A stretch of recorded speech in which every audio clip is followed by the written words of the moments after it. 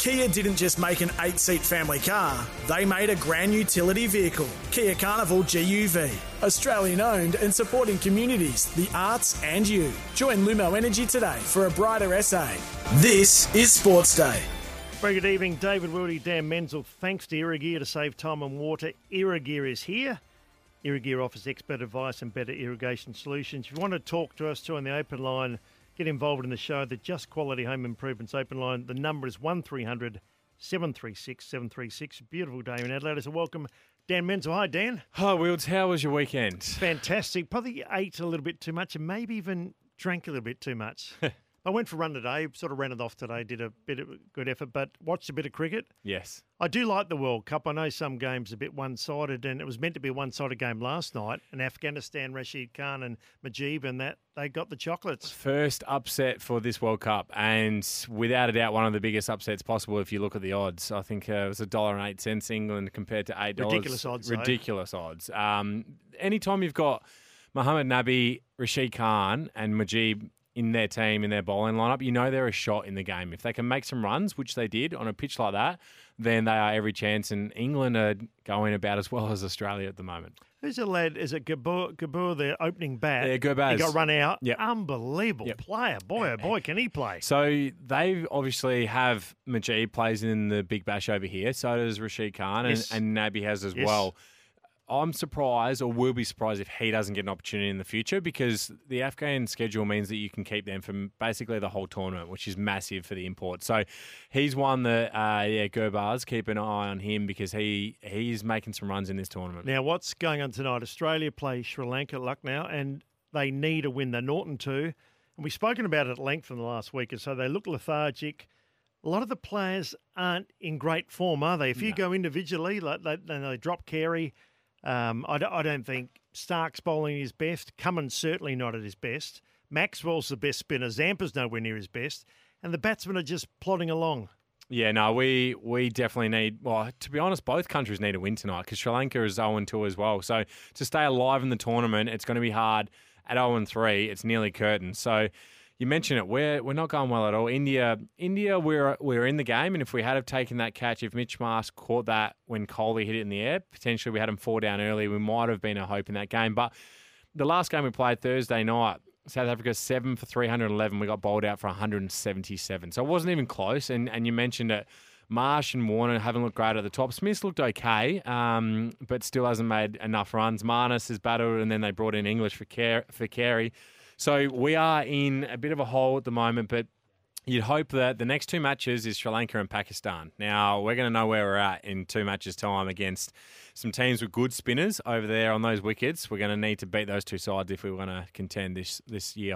I'd like to ask our listeners too, 1300 736 736, do we appreciate or do we enjoy the cricketers as much as we used to 10, 20, 30 years ago when we were... You know, we had Ponting and Warren, and we spoke about this last week. Gilchrist is one of the best players I've ever seen. Matthew Hayden, the big fella up top. Brett Lee could bowl 150. I just think there's a lot of players now. They all earn big money. They go from tournament to tournament, T20 to T20, maybe forgetting a little bit of Test cricket. I don't think the public enjoy cricket as such or know the cricketers as well as they did. You can even go back further before your time with the Chappells played and, Dennis Lilly and Rod Marsh. We used to adore our cricketers. It was football season and cricket season. Now it goes everywhere. Yeah, it does. And without a doubt, there is an oversaturation of cricket. There is so many T20 tournaments around the world, test matches. And they mean nothing, really. You're right. And then obviously the one days that still happen, and then the World Cup. Now, with that means that there is fatigue because players are playing in all formats, and potentially that's what they've got to look at a little bit more in the future is, do we pick players specifically on the format and say, no, you're just going to play white ball cricket and you're just going to play test cricket and we're not going to overlap? That's something they might have to look at in the future. But look, hopefully we can turn it around tonight against Sri Lanka, who...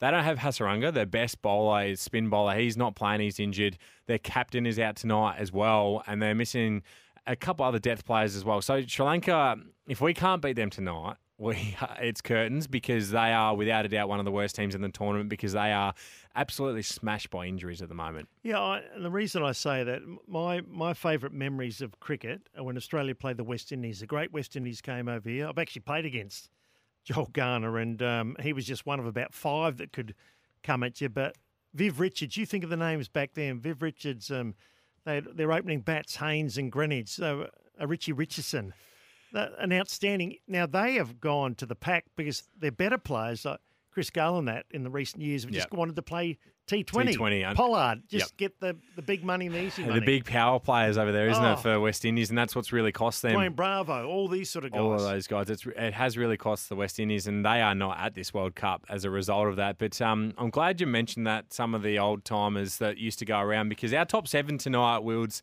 in the second segment, so it'll come up soon, is going to be the top 7 upsets in the ODI World Cup cricket in the past. So we're going to a little flashback to the past and just have a think about what matches or what games did you watch and think, wow, this is one of the biggest upsets in the history of cricket. We're going to go through the top 7 tonight. There'll be a few. So just ask you the question, 1300 736 736. You enjoying the cricket as much, or now they're all multi-millionaires? Do you think we've got the characters?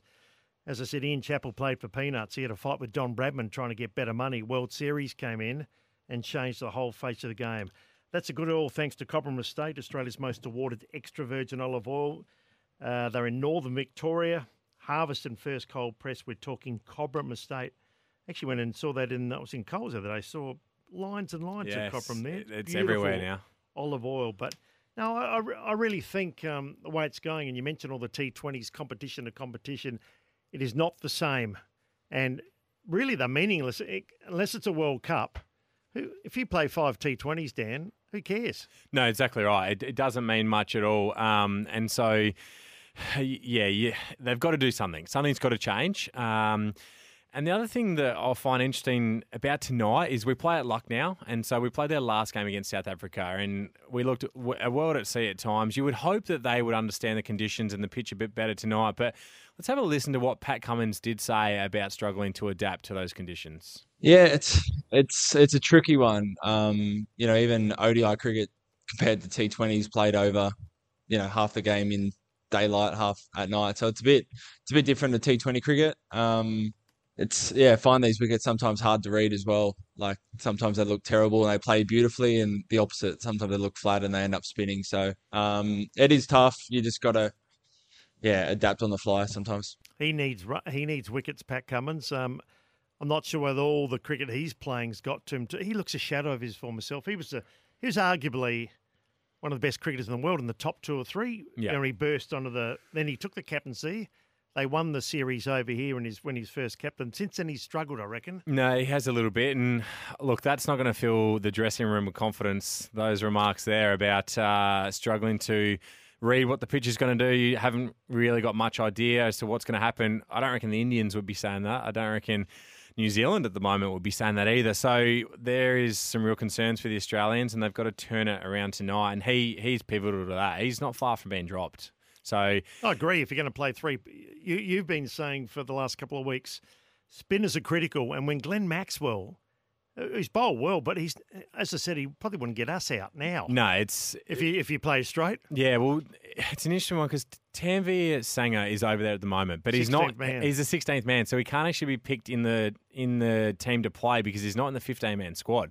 So effectively, we need an injury for him to be able to come into the 15-man squad and then get a game. Now, we've missed a trick, and I have banged on about this. I heard Dinesh Karthik, who's one of the really good Indian wicketkeepers and played a long time, and he did say at the start of the tournament, before a ball had been bowled, he said Ashton Agar was the biggest loss for Australia going into this World Cup, him not being able to play. And again, a man who knows the pitches over there as well as anyone, he couldn't be more right now. They could have picked a Kuhneman or Murphy, a finger spinner. Zampa's playing hurt and he's not bowling well. No, you're right. And so you hope that the Sri Lankan spinners don't show us up again tonight. But look, I think that at the top of the order, we need Warner, we need Marsh, we need these sort of guys to be able to make some runs, which would be really important for us to get off to a good start. We haven't made over a couple of hundred runs in both games. We made 199 and 177. So we need to make some runs first and foremost. I talked to Dan CHERNY a little bit later. He's over there in India, and I'd love to be over. I listened to the commentators last night. What sort of job would that be? Just doing the World Cup? It's not just saying what you're seeing on the TV. Yep. It'd be great to go to some of those Indian, the capital cities and all around the world. I agree completely. I do think this when I listen to cricket commentators, it'd be one of the most relaxing sports to commentate. Because it's not like the footy where it's full on and you're calling everything. Like you listen to some commentators and they're telling stories from when they played during the. It's great. There's a lot of time between balls and that in there. So it is. So it is great. And so speaking of cricket, we'll get onto the Redbacks, Wilds, while we're talking and touching on the cricket. We're in a nice position in the Sheffield Shield Strong at the moment. position. So we're playing New South Wales here at the Adelaide Oval. So in the first innings, we made 293. We bowled New South Wales out for 183. So in that innings, Nathan McAndrew, 5 for 42. That's some nice figures there. We're currently 3 for 57 in our second knock. So 167 runs in front now at the end of day 2. So in a really good position. I think if we make, obviously on that pitch, it's not a great batting wicket. If we can get 270 or 300 in front, we should be able to get our first win of the season. Dizzy would love that. Right, the big rhino, Ryan Harris would love that. And look, you couldn't lose them there, could you? Well, I suppose you could, but you shouldn't. You shouldn't. However, again, if you look at New South Wales bowling attack, they've got Jackson Bird, they've got Chris Tremaine, Chris Green, Jack Edwards, Jason. It's going to be the batting, though. They're going to have to make the runs. They will have to make the runs, but you're right. It's their team's still pretty stacked. New South Wales always have a stacked team, let's be honest, but we should be okay. Plenty coming up too, thanks to Lumo Energy. Switch to the affirmative. Join Lumo Energy today. We've got our top 7 sporting results from the weekend. In fact, it's going to be the top 7 upsets in World will Cup. go. Dan CHERNY from Code Sports, journalist live from India, and Continental Tires AFL Trade Radio update. Kia didn't just make an 8-seat family car, they made a grand utility vehicle, Kia Carnival GUV. Australian owned and supporting communities, the arts and you. Join Lumo Energy today for a brighter SA.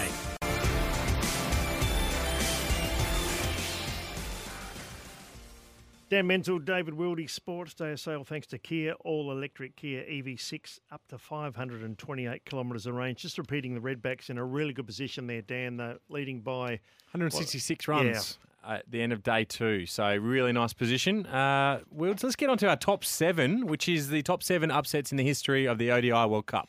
Okay, what are you starting, number 7? So at number 7, we'll go to last night. We'll go Afghanistan beating England last night. 284 Afghanistan made. England bowled out for 215. I must admit, I watched Afghanistan bat, and it was Rashid and Majib that came in and put some extra runs. And at the break, that England red-hot favourite. Silly. Like ridiculous odds. Silly. Gamble responsibly. Yeah, but you're right. Afghanistan looked every chance when they made more than 250 with that bowling line. Is that their first ever win in World Cup? I'm not even sure they've won a game. A great question. I think that would be correct because they don't feature in my top 6. So I reckon you're right there. At number 6, we have Bangladesh defeating England in 2015 here, just down the road at Adelaide Oval. So it's when Mamadullah made 100. England fell 15 runs short. 275 Bangladesh made, and England all out for 260. That was massive here for the Bangladesh supporters. Actually, Mamadullah made some runs the other night too. He did. Came in about number 7, but very good cricketer. Very good. At number 5, it's Ireland versus Pakistan. So in the 2007 World Cup, Ireland won by 3 wickets with 31 balls remaining. They've done the job on a couple of big countries in World Cup history, Ireland, and this was no different in this one. Pakistan hasn't had a couple of pretty World Cups, and this was a bad loss. Oh, they've been known to collapse. Pakistan lost 8 for 36 the other night against India, so no surprise there. At number 4, I've got Australia versus Zimbabwe. Oh, remember this. In 1983. You remember this? Yeah. So I wonder if there's a few people out there. Just a young boy then, but you weren't born. Well, I wasn't born, but it's such an upset because it was only 3 years after Zimbabwe gained independence. So to come in and win in the way they did, they made 239 and then Australia in reply 7 for 226. They just didn't get there. So massive one. I think that's one of the biggest upsets ever. Yeah, without a doubt. At number 3, Kenya versus West Indies. Remember when Kenya played cricket? 1996, playing in their maiden World Cup, Kenya defeated the West Indies by 73 runs. How's this? They made 166 and they bowled the West Indies out for 93. And this is when the West Indies had all the players as well. So it's a great win. Do you remember that one? Yeah, I do. And I mean, if Kenya ever win a game, of course you remember that. But West Indies and Pakistan, they've been known to have the odd collapse. And even though they are a wonderful team, that so far, I think, is even bigger than Zimbabwe knocking over Australia. Yep. At number 2, this is the West Indies when they were at their very best, and they got beaten by India in the 1983 World Cup final. So back then, India won this game by 43 runs. They made 183, and then West Indies in reply all out for 140. It was a miracle they even made the final, India. They didn't have a great side back then. And Kapil Dev, was it? Kapil Dev's side, exactly. You remember well. So Kapil Dev's side, they had no chance against England in the semi-final, and then they went on all the way to beat the West Indies. It's amazing how India gone from, a good side, but they could never play away back in those. Now they're probably the number one side in the world, aren't they? They are, without a doubt. With all their top players all playing IPL and that. England coming into the tournament would maybe have a case for it with their recent success, but yeah, I agree. India what's your number one? Number one, I remember this one well, and I loved it because it was against England. It is Ireland versus England, the 2011 World Cup. Ireland won by 3 wickets with 5 balls remaining. So this was the game when Kevin O'Brien made 113 off just 63 balls. So England made 8 for 327. In reply, Ireland was 5 for 111. Absolutely no chance. And they end up making 7 for 329. They get there with 5 balls to spare. It was, in my mind, it's the greatest upset that I've ever seen in the history of cricket. Yeah, Ireland would have loved that too, beating the Poms. That was a massive, massive one, that one. So I'm sure we'll see a couple more throughout the World Cup that's remaining. So get involved in the show on the Just Quality Home Improvements open line, 1300 736 736. Worlds, I think it's time for the leg up, Australia's fastest growing tipping service. What do you got for us? At Newcastle Race 8, number 1, how's it, Kev? So this is tomorrow. It didn't have much luck last time at race. It drops in grade, it drops in weight, and at double figure odds, that will do me. So that is Newcastle Race 8. How's it, Kev? And I've got to say, too, the leg up, they've been pretty good. They had 2 or 3 winners in a second, didn't they? They have. They've been really solid of late. They've given some good odds too that have ran really well. I want to talk about running well. Think about it. What about the Everest? $20 million race. It's the biggest race, richest race in Australia, surpassing the Melbourne Cup. So they only, what's it, over 1,200? Yeah, it is, and Think About It was the winner and has taken home a great prize from that. So this was the Everest on the weekend. Think About It strides up, Private Eye, Espiona trying to work into the clear. I Wish I Win's running behind them. He needs room as Think About It takes the lead narrowly. Think About It from Cylinder, Private Eye, I Wish I Win. Think About It in front from I Wish I Win. Think About It! Think About It won the Everest, beat I Wish I Win. Private Eye third. Won about 8 in a row, isn't it? It has. And I Wish I Win just didn't quite get the run they wanted. Probably should have won the race, but the Quinella are the 2 best horses in the race. The jockey, Sam Clipperton, I think, rode Think About It. What does he get for that? Would he get him?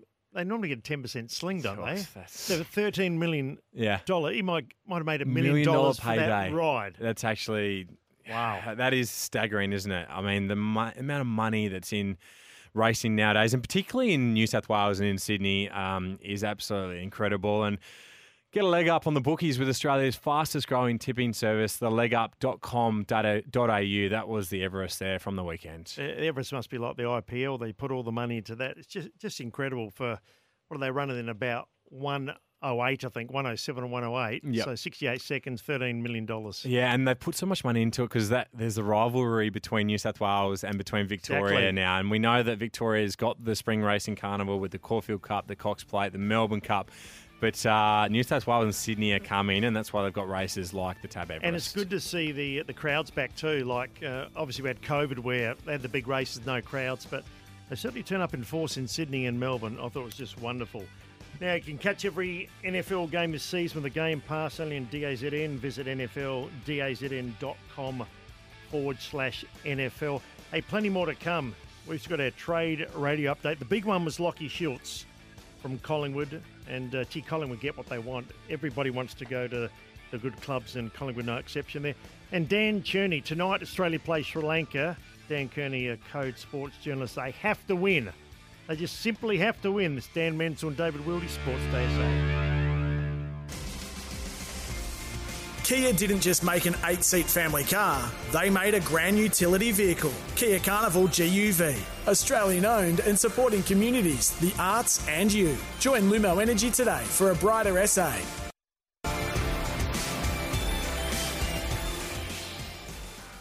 Yeah, shortly, Dan CHERNY will join us from India for Tyre Power, the great race sale now on. Get into your local independently owned Tyre Power today. Just before we just stick to footy, if we're stuck to the trade, we'll get into trade shortly. Who's the minor premier at the moment in without trade? a doubt, Sydney. Without a doubt. They've got Taylor Adams, they've got Brody Grundy, James Jordan, Joel Hamling. It's a nice start to trade week for Sydney. Oh, they've done well, haven't they? Some clubs have done nothing. Well, let's go all the way to India, and he's a great bloke and a very, very good journalist too from Code Sports, Dan CHERNY. Massive game tonight, Dan. They just Huge. Australia have to win. They've looked lethargic. They've had no energy. Let's hope they find it tonight. Dan, how are you? Yeah, well, David and Dan, good to be with you. Great to speak with you. So far, Australia, they look so far off the pace, Dan, and I don't know whether it's too much cricket or whatever, but they do look tired. They don't look fresh. They need to find it quickly. They do. That's a great question as to why things have not gone well for Australia so far in this tournament. I think in a weird way they've both played too much cricket this year, in the immediate build-up, and then not enough one-day cricket in the long-term build-up to this tournament to be completely settled with their ODI game. But it's just been such a massive year for them that they do look tired and a bit burnt out. But if they want to have any sort of say this tournament, they've got to turn it around quickly. Starting in about half an hour with this match against Sri Lanka here in Lucknow. Without a doubt, Daniel, and you're right. What's the area do you think they need to turn around the most? Is it the bowling or is it the batting where we haven't been able to make over 200 in the first two games? Look, I mean, it is sort of everything at the moment. I mean, you could argue that the fielding team, worst of all, they've dropped they've dropped 6 catches across the first couple of matches. Mitch Marsh, the first game with Virat Kohli, and then 5 the other night with sort of a mixed effect. But look, it's probably the batting. I think most of all, the bowling has been okay without being great. They should have had their moments. I mean, Mitchell Starc and Josh Hazlewood talked through the Indian top order the other night in Chennai, and then I thought towards the back end of the South African innings, they did a reasonable job. So it's probably the batting where no one's made 50 yet. Steve Smith looked very assured and then kind of very good ball against India, and then sort of this weird DRS call against South Africa. But no one else has really done overly well. The toss is actually happening in front of me right as we speak. It looks like Sri Lanka's won the toss. We'll wait to see what they're going to do here. But they've got a new captain today in Kusal Mendes, who's filling in for Dustin Chanaka, who's injured. So let you know in a minute or two what they decided to do. It's actually probably not a bad result for Pat Cummins because he hadn't known whether to bat or bowl. Yes, he doesn't have to make a decision. So a lot of issues for Australia at the moment. So just on that, and you'll bring us the details on what Sri Lanka has decided with.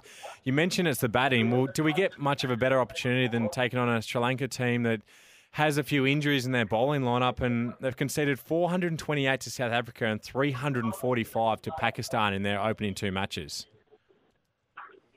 Yeah, I mean, that's it. I think there's no real excuse to lose to Sri Lanka, an undermanned Sri Lanka. Now, I know that in theory they should be okay in these Asian conditions, and funny, leading into this tournament, there was probably a school of thought that it was their bowling that was more their stronger unit compared to their batting, but it hasn't turned out that way. The fact that the club, the fact that they've lost a couple of bowlers to injury clearly hasn't helped.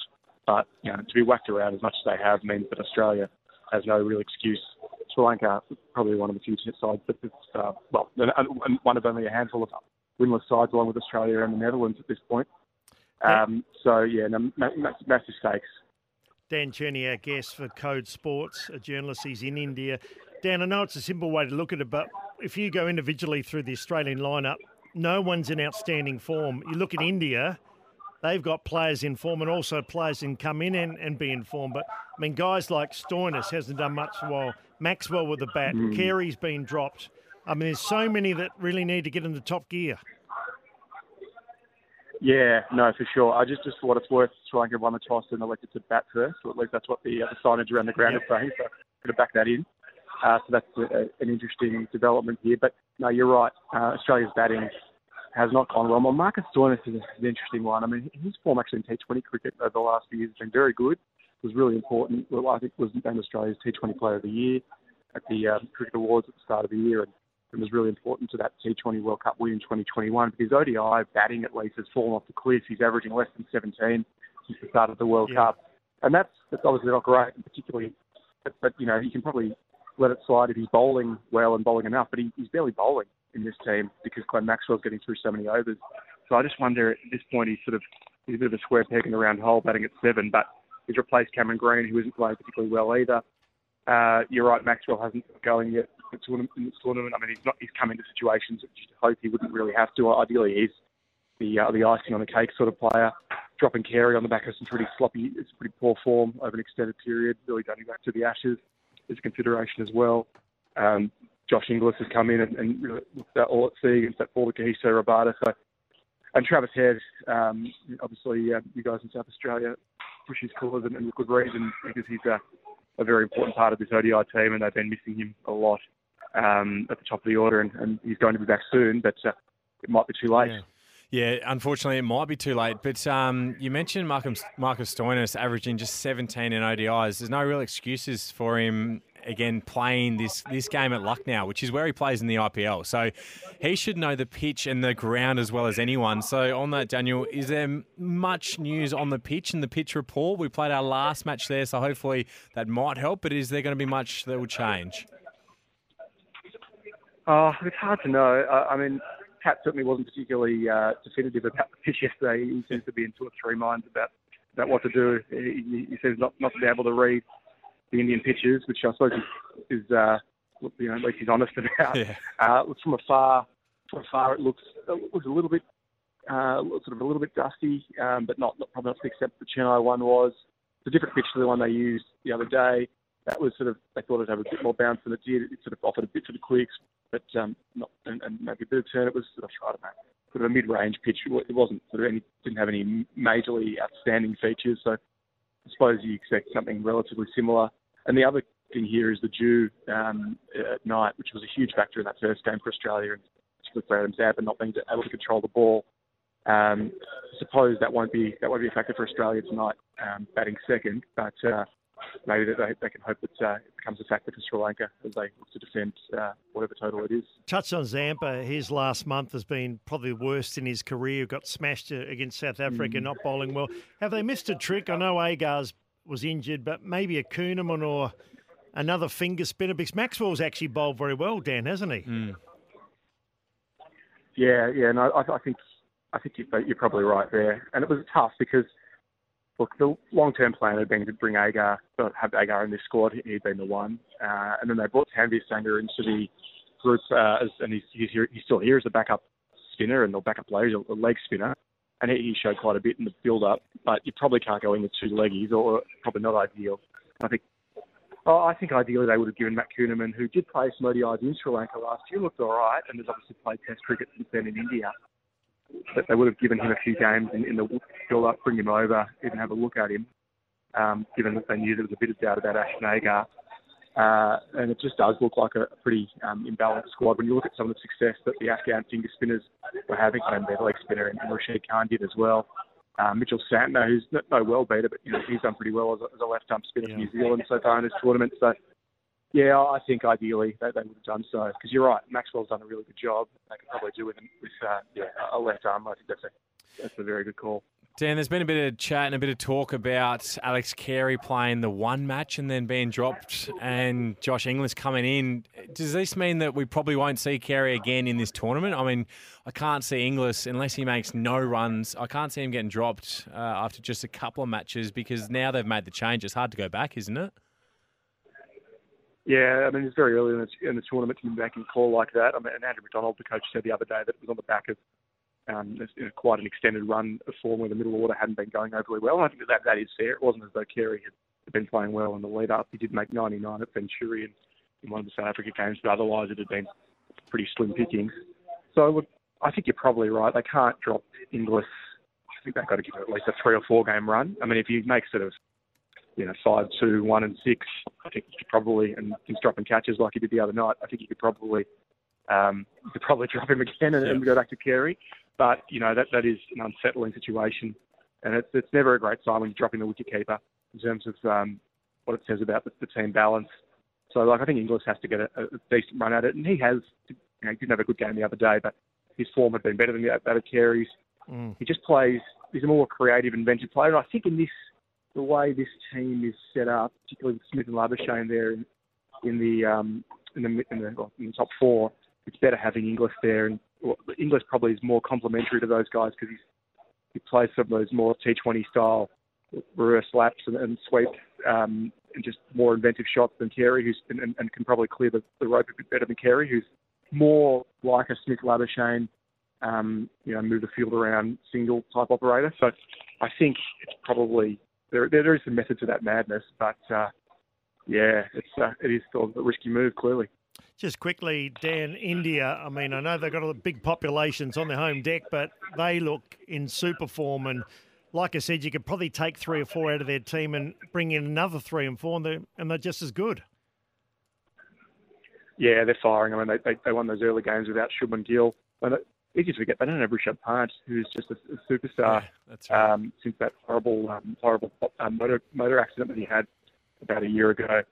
So my name's slightly under a year now, but Ravi Chandran Ashwin was dropped from after the first game, so they're sort of only bringing him in with a conditioned suit. So that's a pretty big luxury if you've got a player like that. And when we talk about spinners, how well would Australia do with a guy like Ashwin? And Bumrah being back is just a huge in. I mean, he was outstanding against Australia and Pakistan. The batting's flying. Rohit Sharma is firing on all cylinders and is pushing to be one of the great. Well, he is one of the great ODI batsmen of all time, and his World Cup record is impeccable. So there's no clear weaknesses in that side. I think when you look around the rest of the tournament, there's probably 1 or 2 weaknesses most teams, but no, they deserve to be the overwhelming favourites. So the only thing for them is their record once they get to the semi-final stage. In the last decade or so in ICC tournaments has been poor, and clearly there's that massive weighted expectation playing in India. But on form alone, that they have to be favourites. Thanks, Dan. Really appreciate your time. Enjoy tonight's game. No worries, guys. Good to be with you. Dan CHERNY there from Code Sports does a great job. I'd love to be there too. We're quite jealous, Dan Menzel and myself. It is currently 6:42. Sportsday SA. On Cruise 1323 and 1629 SEN SA. Yeah, time now for Trade Radio Update, brought to you by CMC Investors. International investing made easy. Download CMC Invest today. The big one, I suppose, of welcome you back, Dan, is the Lockie Schultz. He's going to Collingwood. He is. The deal has been done, and Freo have been busy. They've lost a couple of players, but got a bit in return. So Lockie Schultz is the first one. He joins the Magpies for pick 34 and a future first-round pick. That's fair. I reckon that's more than fair. Genuinely. That could be pick 13, pick 14, depending on how they go. It could be, at worst, pick 18 or 19, as well as pick 34. So, yeah, it definitely is a little bit of... Well, they've given a bit, haven't they, Collingwood? They have. Collingwood have definitely given up a lot there. And if he is the player they think he'll be, then it'll be worth it. But what it means is Fremantle's really stockpiling specifically these future picks, because the other deal that got done today is Liam Henry has gone to St Kilda from the Dockers, and they get St Kilda's future second-round pick whilst they also traded fourth. So basically it's just a second-round pick or future second-round pick for Liam Henry. I think in 2024 they've got 4 first-round picks coming up. Interesting, isn't it? I feel like that it's almost because it's a future pick, it's not as relevant or not as valuable as what it actually is, which makes no sense because pick 1 this year is the same as what it is next year. But it almost, people are like, we'll throw in a future third-round pick. That's nothing compared to a third round this year. But I like what Fremantle's doing. They're obviously stockpiling these picks, and then they'll be able to have a really good draft hand or trade hand in the coming seasons. Any news on McAdam? Yes, McAdam, there is a little bit of news. Well, let's have a listen to what Tim Lamb said on the future for McAdam and how that looks. That's on the table. Adelaide and us are ongoing in those discussions, but we think that's a really, really fair offer, and we're hopeful that gets it done. So a future second-round pick that would be for McAdam. So I think fair again. I agree. I think that's something that both parties will be happy with. What's going on with Port Adelaide? They haven't got anything done yet, though, have they? Nothing's done. They've got, many irons in the fire. Yep. But do you think, 2.5 days left? Yeah, they'll all get done or some will get done? I think majority will get done. There's 48 hours to go now in the trade period, and they will, without a doubt, be the busiest team over the next 48 hours. We know that Sydney has been extremely busy already throughout the trade period. Essendon's got a little bit going on. We know that, and Port's involved in that. But I think Port Adelaide's got a massive 2 days, and if they can get in what they're after, then that will strengthen the depth for the next season, which is what they really need to do. And Kane Corn spoke about why they are under such pressure to get these players in. The club that is under the most pressure, I think, is that to use you off the top. They can't win the premiership unless they get these deals done, Jono. The depth isn't there. Now, when you look at it in totality or you look at it individually and you go, is Brandon Thatcher going to be the difference between Port Adelaide winning a premiership? No, he's not. Is Jordan Sweet individually? No, he's not. Is Radaglia? Well, maybe, but across the board, if they got the four, and I think it is the four, I think it's Soldo, Sweet, Radaglia and Thatcher that they need to pull off. I don't know whether that's realistic or not, but Jono, that is a team that is under the pump in terms of, for Ken Hinkley and the club and the long time it's been between playing in a grand final and winning one. If they can't get these 4 deals done in the next 3 days, they can't win the premiership. So that's a bit of pressure.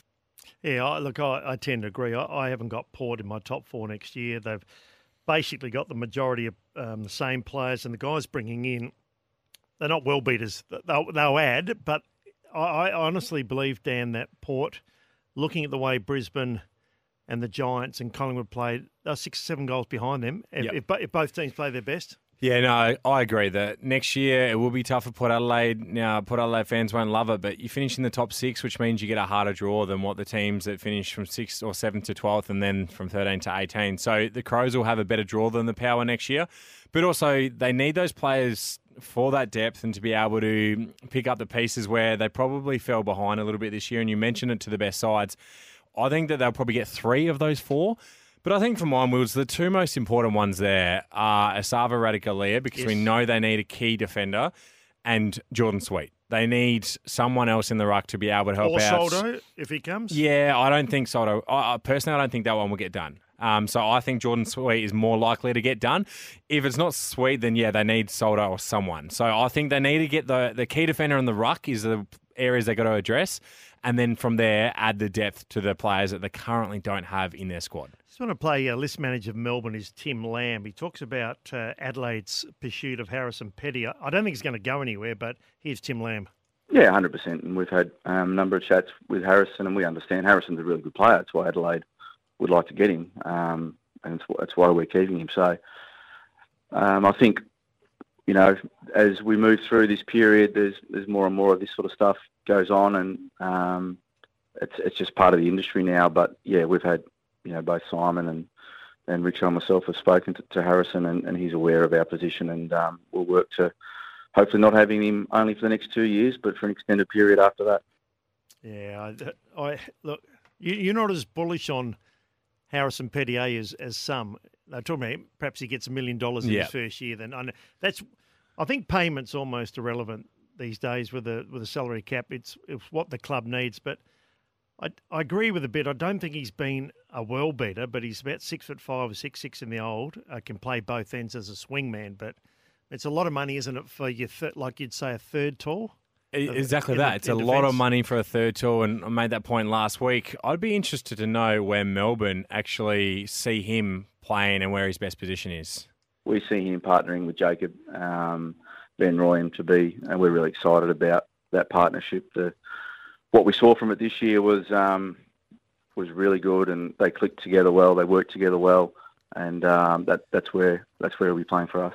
So that's the forward line for the Melbourne Demons if he stays there. Now, if he comes to Adelaide, I'm not sure he plays in the forward line. So then the value, does that change a little bit? And I think he is more valuable to Melbourne in their forward line with where they're at right now than what he is to Adelaide in their back line with where they're at right now. Yeah, it'd be hard to have Petty and Fogarty on the same line, wouldn't it? And then you got Walker as well and a ruckman. There's plenty of other guys up there as well. They're the number one forward line from last season, number one offense. So it'd be hard for him to... I just don't see it being as valuable as he would be in the Melbourne forward line. I want to play a couple of grabs for Matty Clark shortly for Toolkit Depot. Tools, equipment, safety gear and workwear. Toolkit Depot, everything you need under one roof. Tools, equipment, safety gear and workwear in-store and online. Don't just take our word for it. Go and see them. They've got everything that opens and shuts. We're talking Toolkit Depot. Matty Clark, what are you sitting on top of the tree? They've had an incredible run. Abby Ballard, sad to hear about her knee injury. It's almost 1 or 2 every round, but here's Matthew Clark and the Crows' unbeaten run. We're wrapped, and it's the brevity of the season means there's only 3 to go. So we need to, obviously stay right on task. Our next 2 matchups, top 4 sides, so they'll be pivotal in shaping, what the finals look like. But having won 7 now would, obviously be very confident we'll play finals, which is the first step in any season, is to try and qualify. And we're rapt that we've done that. So now we get to work trying to get a bit better. He's super cool, isn't he? He is. Matty Clark, not flustered. No, girls love him. They do. And you're right, that temperament is really important, and he's done a great job, as have the Crows girls. But he mentioned that they got a couple of big games. They take on Brisbane and they take on North Melbourne. Now, if they are to drop those 2 games, they would drop out of the top 2. We talk about the home final, the advantage there that will definitely be. I think there's a clear, probably top 3 teams in the competition right now, and that is Adelaide, North Melbourne, and Melbourne. And then just underneath that is Brisbane, which is who Adelaide takes on this weekend. So the Crows women's team going really well. A massive game away from home Saturday this week at Brighton Homes Arena in Brisbane at 2:30. Now, you're the lucky chump of the 36ers. You go down there and they win. It was an incredible win on Saturday afternoon. They were down in the first half against Illawarra. And they started slow, didn't they? They did. It wasn't a pretty start, Woods, if I'm honest. And we were a little bit concerned. But I did think, and we talked about it last week, that Illawarra played in Tasmania on Thursday. And then, although it's not a massive road trip, it still takes it out of you, playing 2 games in 3 days. You were bullish on Adelaide last week. Yeah, I was. And so I did think that they would run over the top, and which they certainly did. 89-80 winners in the end. It was an impressive performance from the 36ers, but the most impressive performance was Flowers. Off the bench, he hit 23 points. 8 from 10, 3 from 5 from three-point range, was massive in the second half of the 36ers. Trey Kell was really good with 25 points as well.